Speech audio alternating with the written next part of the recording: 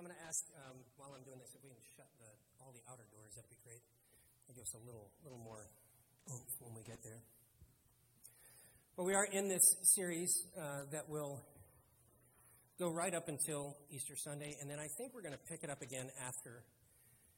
Jason and I are still planning. We had a plan, and then it just didn't sit right as we were going through it. So we're still talking about what's going to happen post-Easter Sunday, but right now it feels like we are going to return to the Illustrated Gospel series with a few more, which I totally love. It's one of my favorite series to do. And every now and then we come up with some new things, but then every now and then we have some old standards. The last time I did this, you may recall if you were here, was not long after this exact time in 2020, when we were able to be back in this building together in a limited fashion, because those were dark times. And today, we're talking about how the darkness will not overcome, the Scripture promises us. And I want to share that some with you today. One, because it's a great illustration, but two, boy, is the world crazy right now. It's sometimes difficult for me to cling to the light, because it seems like there's so much darkness. But I have to be reminded of the promise and the principle that we'll demonstrate here today that bears it out for us even in kind of a physical sense where we can see it with our eyes and experience it, and let that truth hopefully filter into our spiritual beings. Now, those of us who live in northern climates like this, especially after last weekend, we value light, don't we? There are times, of course, in this season here that's just upon us right now, is actually one of my favorite times of the year, even though those who are new to us today, I don't like winter. I've only lived here since 1972. I've never really liked winter. But as I discussed, I think just a few weeks ago, God has not seen fit to station me in Hawaii. As much as I like it there, we're here and we are blessed to be here. God has been so good to us in Alaska. But as I get older, those dark months get harder. They get longer. They feel longer. They feel darker. But one of the things I do love is I love the sunrises of this time of year. When I was in school at West High School, there's a certain section of the school at that time, I'm not sure if it's still there, that had these huge windows. I mean, they were at half the height of these walls here, and they went down the entire sides of the classrooms, and they faced that way. And I would scour the school schedule to see if there was a class I could schedule at sunrise time on that side of the building, because that would motivate me to be in class, because I didn't care about whatever the subject was. Trust me, if you see my transcripts, concern for academics was not super high on my list unless it was very easy for me. But I loved watching those sunrises. They gave me hope and joy, and I still love them any chance. This time of year, they're just spectacular. One of the things I also love about this time of year, though, is when we get those clear, dark nights and the full moon is out on, again, those mountains out there. When the moon comes behind them and looks so giant, and as it makes its way around, it begins to reflect off the sun, the sunlight off the moon, reflecting off the snow on those mountains. To me, is just incredibly beautiful. And the way our bedroom window faces, sometimes I'll just lay on the bed and just watch the moon track through that window, and it's illuminating the whole room. And while there's all that darkness out there, there's still this beacon of light tracking through the skies, and I love that.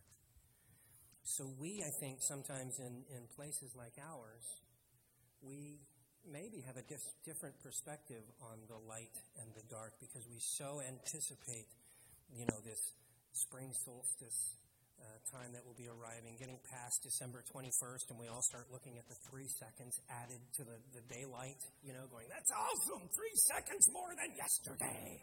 And it's great. And so then we track towards that middle of summer, when May and June begin to roll around, and it's practically twilight 24 hours a day. And we'll burn ourselves to the ground, right, soaking up the sun. When I go and visit other places, just like when I was in Alabama here not too long ago, I loved that, at 6:30, 7 o'clock, it was dark, and the frogs and the crickets were out, and it was beautiful. I loved that. But that's one of the questions folks there always ask is it really true that there's so much darkness in the winter and so much sunlight in the summer? Because they read about it, but they've never experienced it. And, the thing is, I think that from a primal standpoint, the reason we struggle with darkness is because things are obscured, right? Things are hidden in the darkness. If we happen to be out on a sunless or a moonless night and it's dark, we'll take a flashlight with us. Stephen, my son, out at the camp there in the valley, has the giantest headlamp I've ever seen. I mean, it reminds you of the old coal miner headlamp things. It's huge.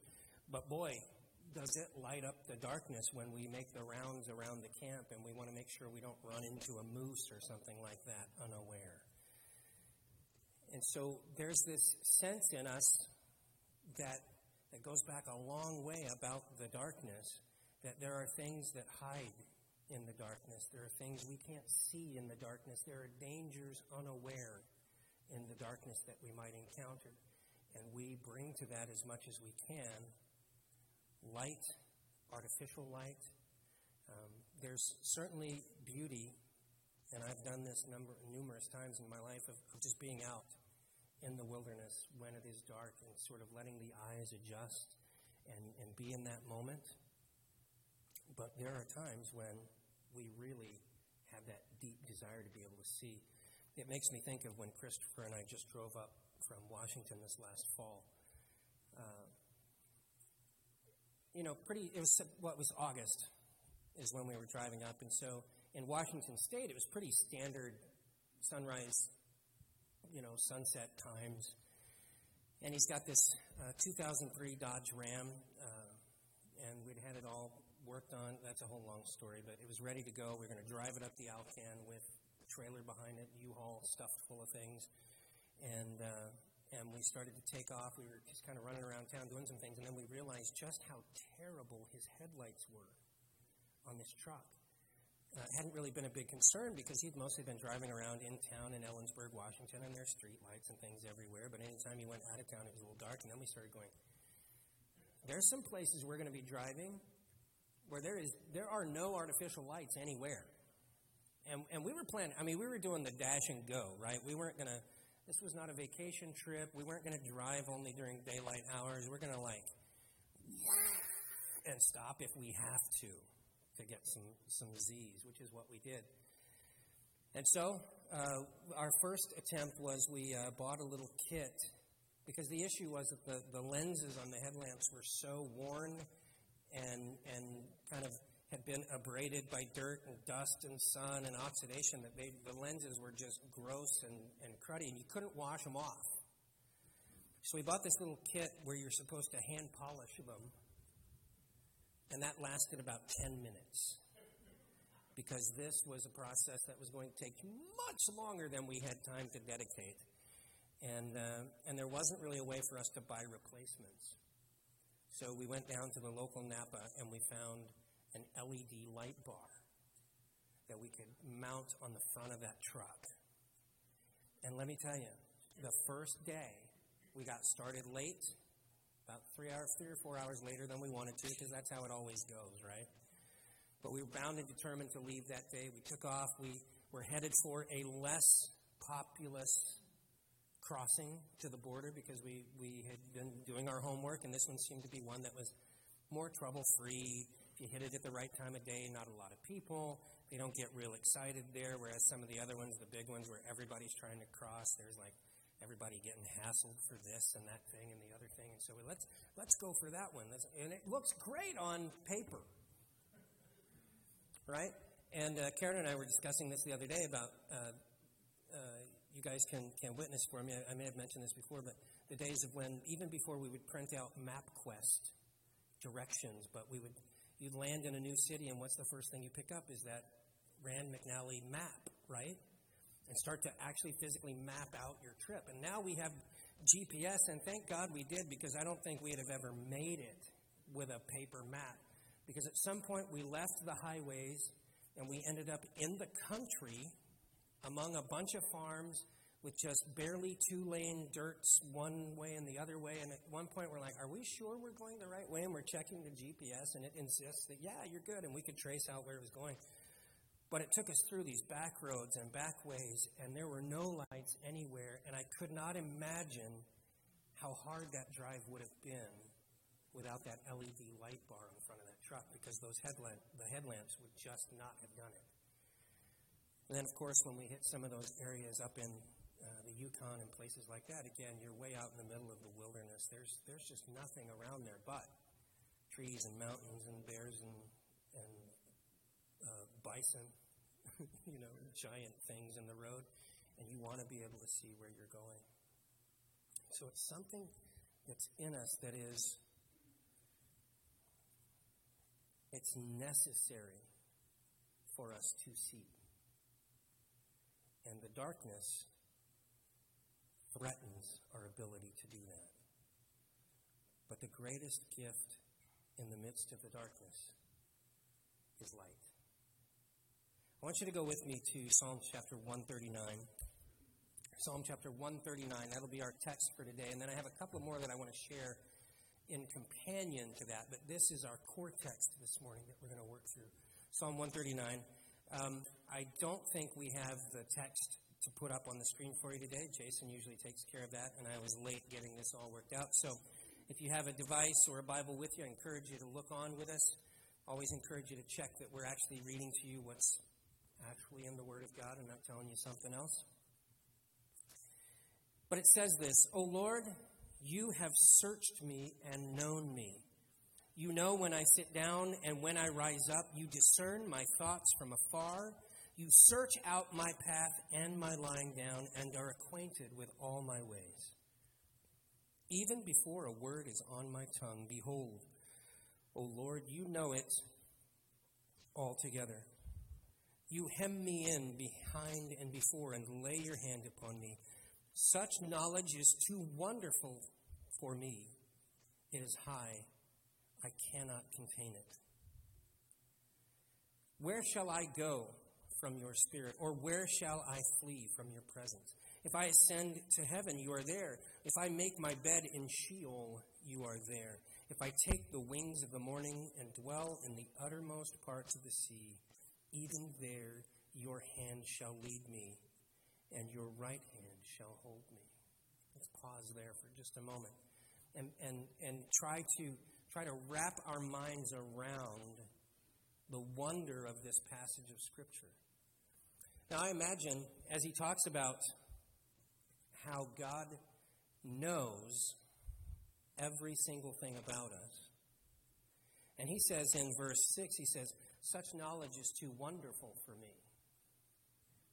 I think there might also be times in our lives where that knowledge is also a little bit frightening to us, right? That he knows everything about us. See, that he is light, and in the darkness of the places of our hearts, he is able to search out.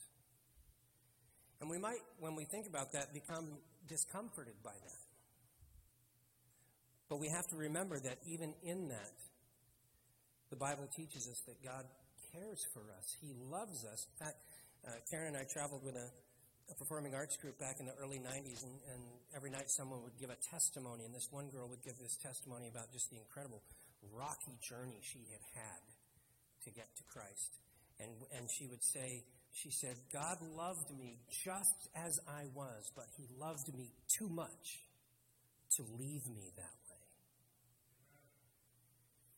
And so if this morning you hear these words where he says, you discern my thoughts from afar, you hem me in the front and in the back, Before a word leaves my tongue, you know it, and you feel like a little apprehension about that, I would say two things. I'd say, one, figure out where in your life and my life I need to become more in line with the thoughts and the words that Jesus would have me to speak. And in those places where I don't line up, let me be reminded that God's purpose and God's intent in me is for that to be revealed to me and for me to allow Him to transform me from the inside out into one who instead thinks about God searching my heart and going, isn't that wonderful that He does that? That's the path of discipleship, is to go from one who is rebellious and against the things of God to one who desires to become one who is the child of God, doing the work of God, thinking the thoughts of God, saying the words that God would give them. But it is not for me, it has not been, I presume for most of you, if not all of you, it has not been for you either, an instantaneous process. My salvation was immediate. He responded to my cry for salvation immediately. But the work that we call, in religious terms, sanctification, becoming more holy progressively, is not an instantaneous gift that we're given. It is a working out daily, Paul says, of our salvation as we live for Christ. And so I kind of see that as a way that as my heart sometimes harbors darkness, that I'm willing to let the light of God shine into every part and then respond to Him as He does that. I always have the choice. I can rebel or I can submit. I can resist or I can obey. And maybe that's the hard part. If you are a parent or you're parent adjacent, aunts, uncles, close friends, and you see people parenting their kids, that's always the double-edged sword, right? We love that our kids have minds and can think and do what they want, and then sometimes we hate the fact that they have minds and they can think and they can do what they want because we watch them doing all the things that we wish they wouldn't do. I suppose God sometimes looks at us in the same way. Would that we could become like the psalmist here, which in this case is David, who sees the depth of the way in which God knows him. And that we would become like him where we say, that is truly wonderful, that God knows me like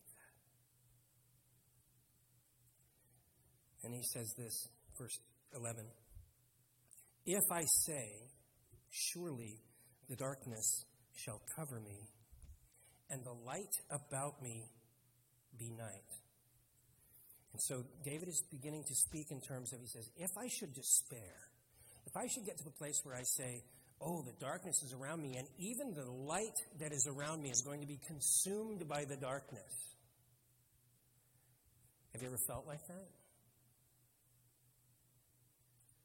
Have you ever felt that even the good things of your life, the hopeful things of your life, the good things that you've done are in danger of being swallowed by the darkness that's around you? David says, even if I should feel like that, if I say, surely the darkness shall cover me, and the light about me be night, even the darkness is not dark to you. The night is as bright as the day, for darkness is as light with you. The presence of God, the very essence of who He is, even in our darkest places, even in our darkest moments, even in the most hopeless times, the very essence of God is so great. He is so filled with light and with goodness and with promise that even in those darkest moments when to us it looks like it's all black, it maybe even really is all darkness, God's essence is light in the midst of the darkness, so that whatever darkness we might presume or observe, to Him it's nothing. His presence, His power, His love, those mercies that are new every morning, transcend anything that we might perceive as darkness. To what extent does that change our perception of our darkness? I don't know. I think that's up to you. It's up to me, right? How much do I receive that? Am I going to allow myself, and listen, sometimes this is how it works out because we're flawed. Am I going to allow myself to still feel swallowed by that darkness? Even though I know the truth, if God is with me, it's not really darkness because He's there. Even if I can't see, He sees everything. Even if I don't know, He knows all. Even if I can't plan, He has a plan.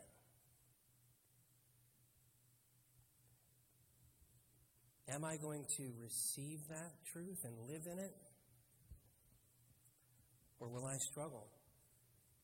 Sometimes I struggle. Verse 13.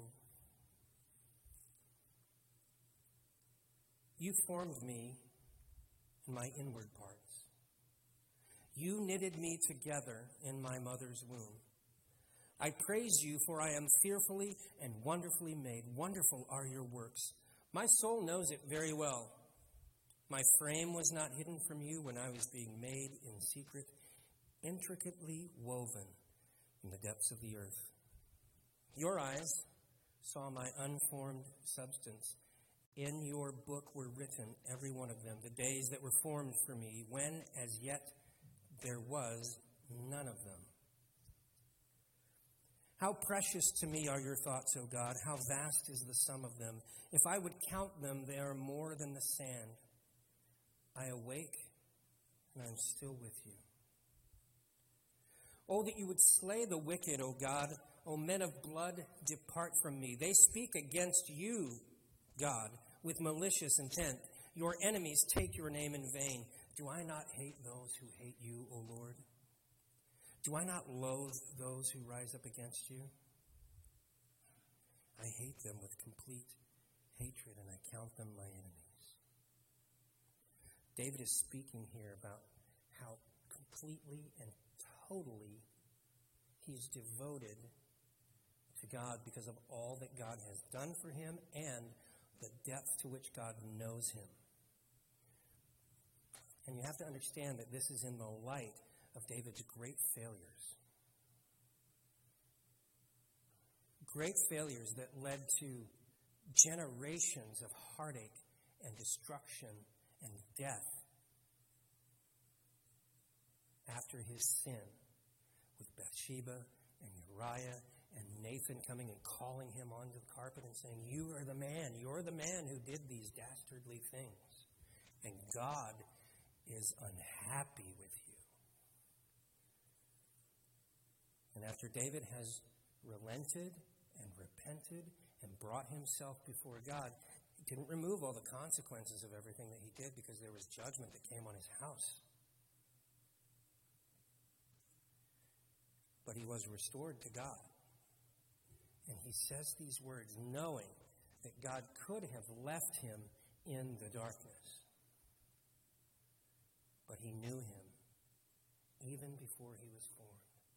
And he numbered his days even before he was formed. Friends, he knew you before you were formed. He numbered your days before you were formed. And even in the darkness, he loves you.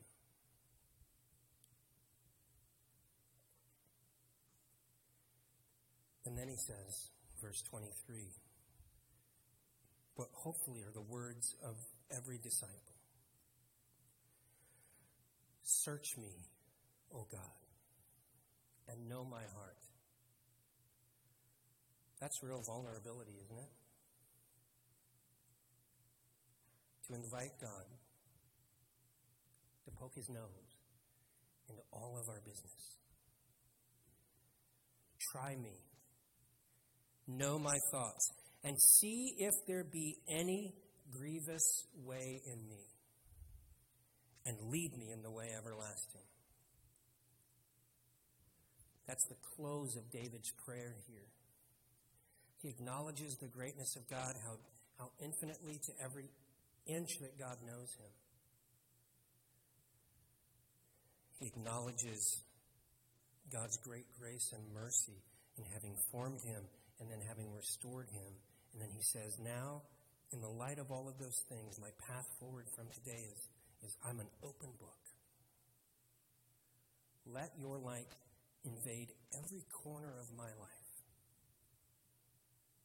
and show me if I have anywhere that I am grieving you.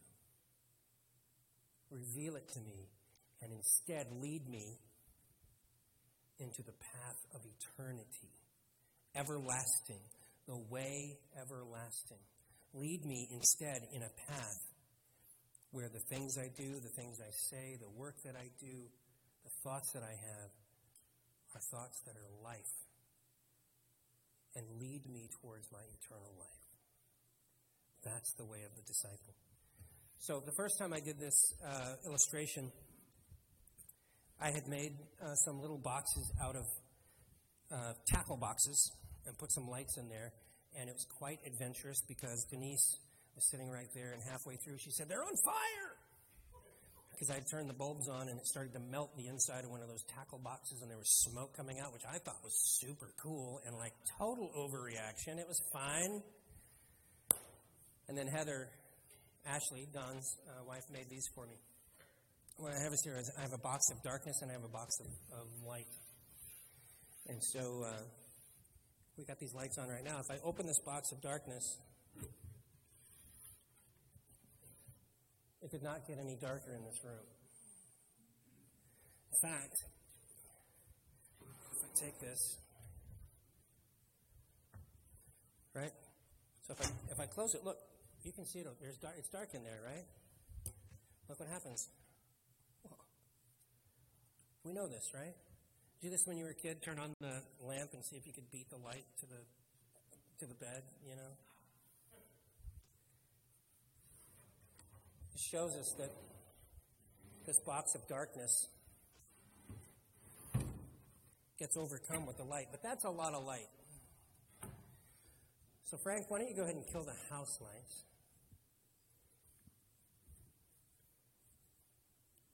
Kind of dark out there. Still light up here. I can't really tell how dark it is out there because it's so bright up here. But it's pretty dark.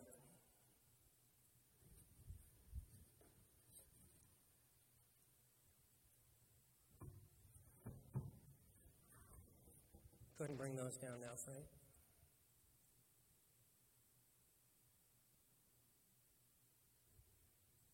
Okay, fairly dark. We can't get it completely dark in here.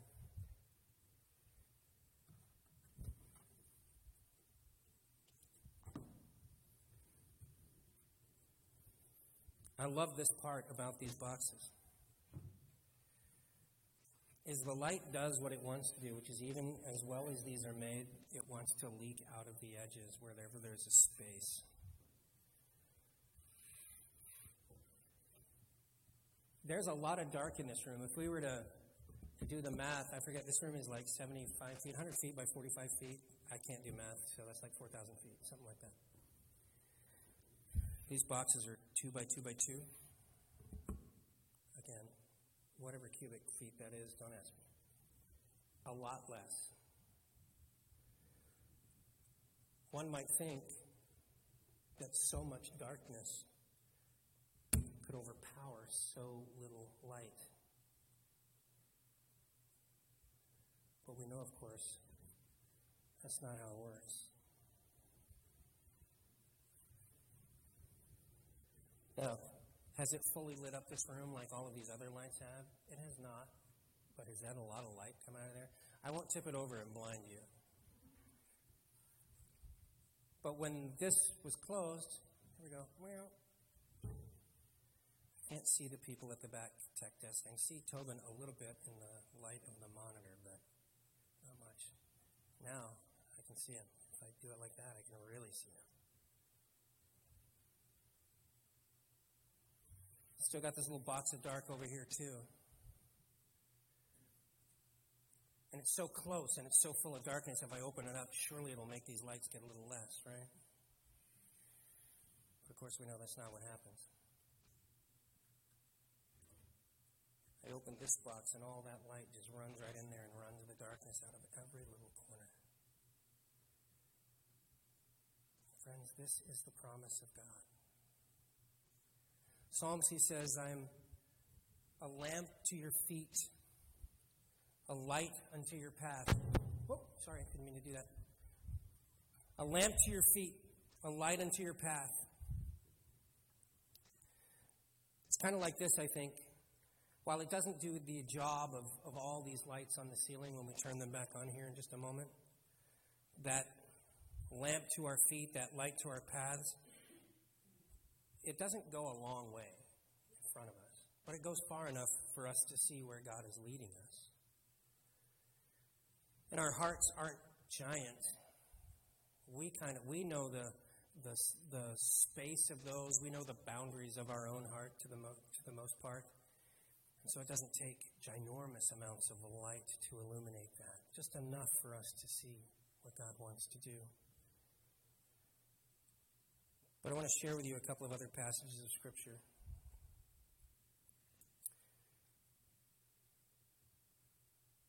John chapter 8, verse 12 says this. This is Jesus speaking. Jesus spoke to them saying, I am the light of the world. Whoever follows me will not walk in darkness, but will have the light of life. That's a really emphatic promise.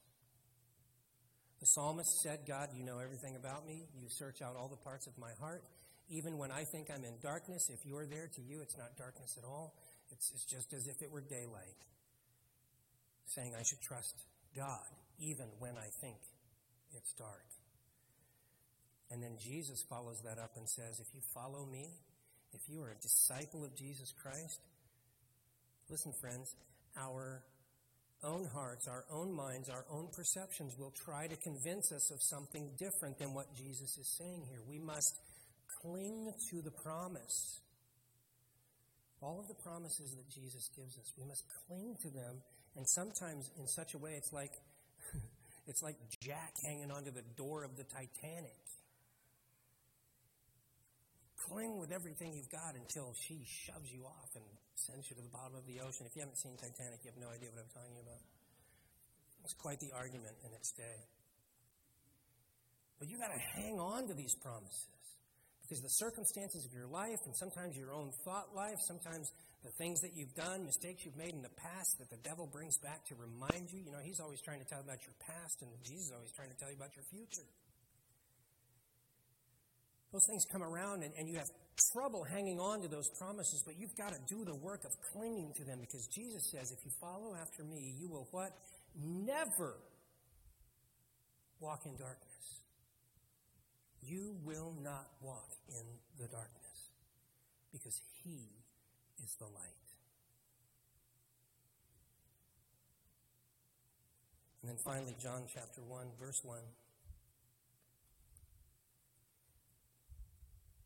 In the beginning was the Word, and the Word was with God, and the Word was God.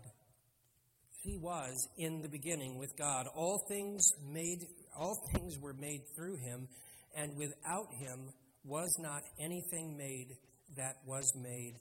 In him was life, and the life was the light of men.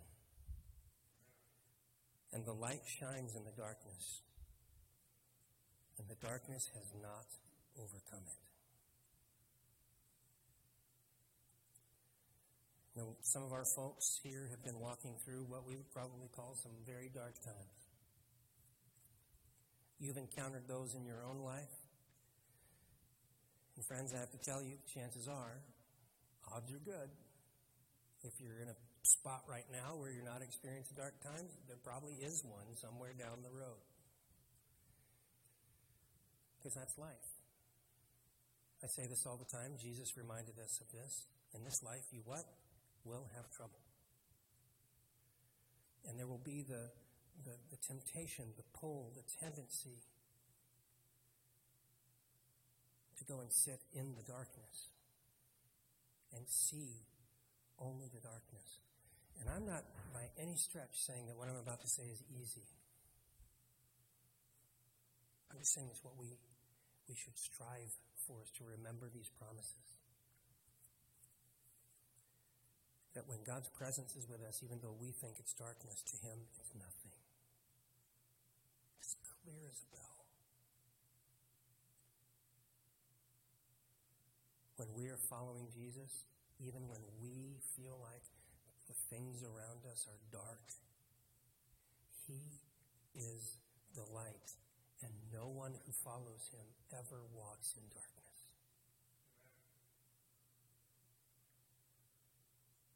And should we think that whatever happens in our own little universe, our own little lives, or the world around us and this giant globe that we're on and all the pressures that are happening on our planet with wars and famine and disagreement and political discourse and bank failures and whatever else is going on, and we go, man, look at the darkness. We recall these words. He was the light of men, and the light, Jesus, shines in the darkness, and the darkness cannot overcome it. Praise God. Ask the worship team to come back and join me for a final song. Let me pray for us, folks. Look out! Thank you, Lord, for the day and the illustration. Thank you for the truth of your word. Calm those hearts I just scared to death with that lid. Hearts are pounding. Should work it into an illustration of some kind, but time. Instead, I just ask you to minister to us through your word that we've shared today. Speak into our individual lives, our individual circumstances about light and darkness and your presence and how sufficient you are and how much you care for us, how you love us, how you desire for us to trust you, to believe in all that you've said that you would be.